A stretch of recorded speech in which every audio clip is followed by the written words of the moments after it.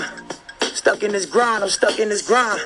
Look me in my eyes, call me on my lies. Stuck in this grind. Look, nothing can save us and we realized it. We knew the outcome and we still tried it. That South Central state of mind, I'm in the field logic. To be a real rider, you took this shit to the extreme and you ain't feel honest. Now So I've been digesting this freestyle. This is probably about my third or fourth time running it back here. He goes in for about 5 minutes, and I was just trying to find the perfect 25-second clip to play to kick off this podcast. And I wanted to play the bridge that he does in between each 16-bar verses, where he's just going, stuck in my grind, I'm stuck in my grind, which is an underrated move to do in the freestyle, because these dudes are going up there for 5 minutes, 6 minutes, 10 minutes at a time, just going straight in. No one understands how difficult that is, and just to structure your thoughts, to have that bridge to fall back on, to gather yourself, maybe catch the beat, and just have that stuck in my grind, I'm stuck in my grind, while you just memorize that next verse. Anyone who's rapped has been there. I'm not mad at Nipsey bringing the bridge to the freestyle on Funk Flex, because everyone knows that this shit isn't off the top. This shit is calculated. More people are going to watch this than most of his music videos, so this is such an important part of his press cycle and his album promo run that he needs to body this. And if a bridge is what you got to do to make this sound right, man, get your bridge off. And the other thing, I was just trying to play, where does he come in the hardest after the bridge? Like, where does he just come in off straight with the gems instantly? And I mean, here he says, nothing can save us and we realized it. We knew the outcome and we still tried it. That South Central state of mind, I'm in the field logic. And I think that, I mean, it doesn't sound as hard without the accent and the delivery like he has. But that pretty much sums up the entire dynamic of Nipsey Hussle's narrative, I think, pretty perfectly. So that was my logic behind playing that. And I mean, I could get into the quotables all day. That is what Nipsey Hussle does. This guy drops jewels. This guy drops food for thought. He talks that talk. He's not going to get up there and give you the punchline, wordplay, funk flex freestyle. That's not his approach. I mean, of course, there's going to be some slick shit in there. There's going to be some wit, but that is just part of his personality. That is part of his character and persona. Nipsey Hussle is the epitome of the modern-day gangster rapper. So I'm not going to get into the bar-by-bar breakdown. That is something that you should go dissect yourself. I'm sure the lyrics will be up on Genius pretty soon if you really want to do that. I think that a lot of these thoughts are pretty surface, that you don't really need to do all that. But just the overall vibe of this thing might be all that you need.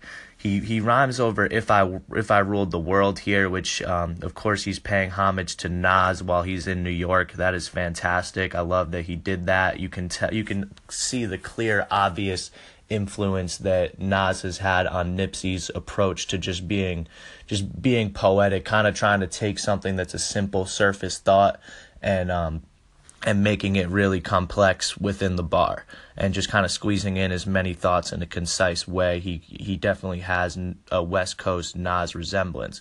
But as far as his approach to his cadences and his pocket, he found a way to make If I Rule the World almost sound like a West Coast beat.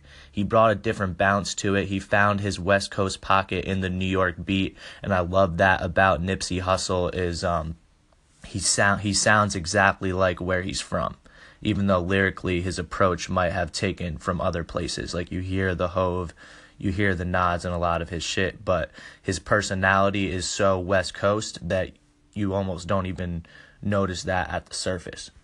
But yeah, dude, I only have a couple seconds left here, so I'm going to just play a couple more of these bars. This freestyle is something you should really go and check out yourself, though. Was a real promise. No deaf do us. What's most important was rep to us. Set school us to love a line, respect shooters. Reflect to it. This year I'm dropping my best music. Hope you niggas get rich and then reinvest to it. I wish you niggas success, just minus the stress to it. Lot of stages, lot of losses and regrets to it. The game of life, you ain't the type that would accept losing. Whatever's left to it, flying in a jet to it. Yeah. Stuck in this grind, yeah. Stuck in this grind, I'm stuck in this grind. Look me in my eyes, call me on my lies. Stuck in this grind, yeah. You know what it is, Funk Flex, Nipsey Hussle, Victory Lap, moving, we here. Yeah. Move. Look. Yeah. And I'm smoking on this dope, taking Xans so I can feel my face. Now I look like yeah. And I'm smoking on this dope, taking Xans so I can feel my face. Now I look like y'all. I think he just says, I look like ya. Which, I mean, I feel you, Uzi. Sometimes I just look like ya, too. I mean, he did say, I'm taking Xans till I can't feel my face. Yeah, you're gonna look like ya if you take enough Xans to the point where you can't feel your face. That just comes with the territory of taking that much Xanax. But, nah, man, this is Lil Uzi Vert and Playboi Carti. The song is titled Bankroll. I don't think this thing's a hit.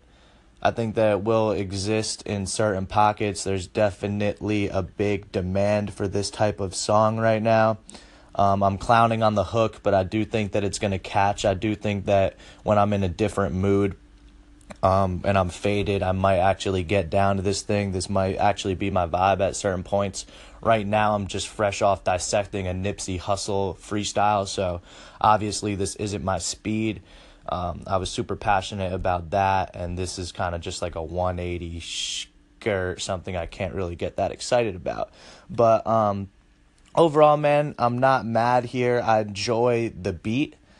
I think that this beat is definitely a change of pace for both of these guys. It's not necessarily like a trappy inspired beat. It almost reminds me of like a early Young Money compilation album type of beat. I feel like I've heard this jingle somewhere.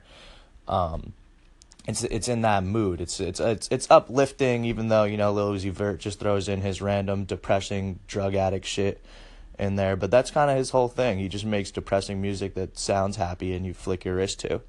Other than that, this is our first time hearing from Playboi Carti in a while. I was expecting him to piggyback more on the success of Magnolia, which he's been relatively quiet since that and his debut album. I think that his debut album was a little bit slept on because he dropped it before the peak hype of Magnolia. I think that if he sat on a couple of those records and slowly rolled them out over the course of the summer while Magnolia stayed hot, I think that album had a lot of potential and shit that was slept on. I actually enjoyed the Playboi Carti album more than Love Is Rage 2 by Lil Uzi Vert. I think I put them in the same class, even though Lil Uzi Vert has been a standout to the public. I still can't identify why. I don't think that there's a big drop-off between Carti and Uzi.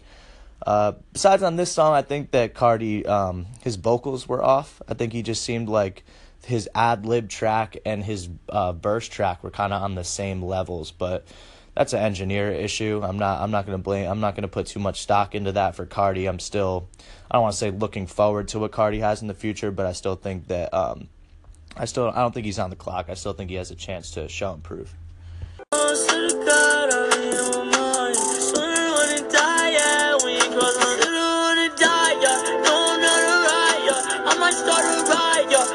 So that was Hope by XXXTentacion. He dedicated this record to the victims of the Parkland shooting, which is a very nice gesture of him. I just question the consistency of this kid's behavior and the sincerity of this message, just because the pattern in his shit doesn't really align to me that much. And to kind of explain further what I'm trying to say by that is, a part of me thinks that maybe he's just clinging to these traumatic events because he is at his best musically when he's going through pain or when there's some type of emotional distress. And maybe he just hasn't found the inspiration in his personal life, so he's using the shootings as an outlet for his creativity. Or I could just be cynical and he's actually very genuine and sincere in his message. But overall, I actually think this song is pretty good, just sonically. I try to put all the fuck shit aside when I dissect this kid's music because there's so much fuck shit that there's no point in me even covering him if he doesn't make good music. But again, here he comes with another concise record. He kind of sounds like a depressed Sway Lee on this thing. The vocals aren't bad. It's just only a minute long, man. I don't know if this kid just likes short and sweet records. He caters to the short attention span, or he just can't complete thoughts and make full songs. I can't figure out which one it is. Maybe it's a little bit of both, but it's definitely different.